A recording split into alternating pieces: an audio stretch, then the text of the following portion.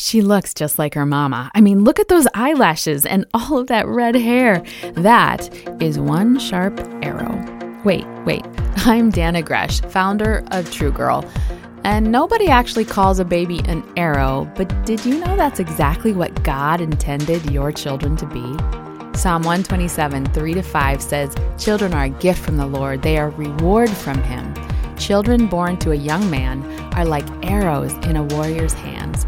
How joyful is the man whose quiver is full of them." That's right, our children are carefully created to be dangerous when aimed at our enemy and his plans. Let's sharpen our arrows with the truth of God's word and watch what he does with those powerful weapons for his glory.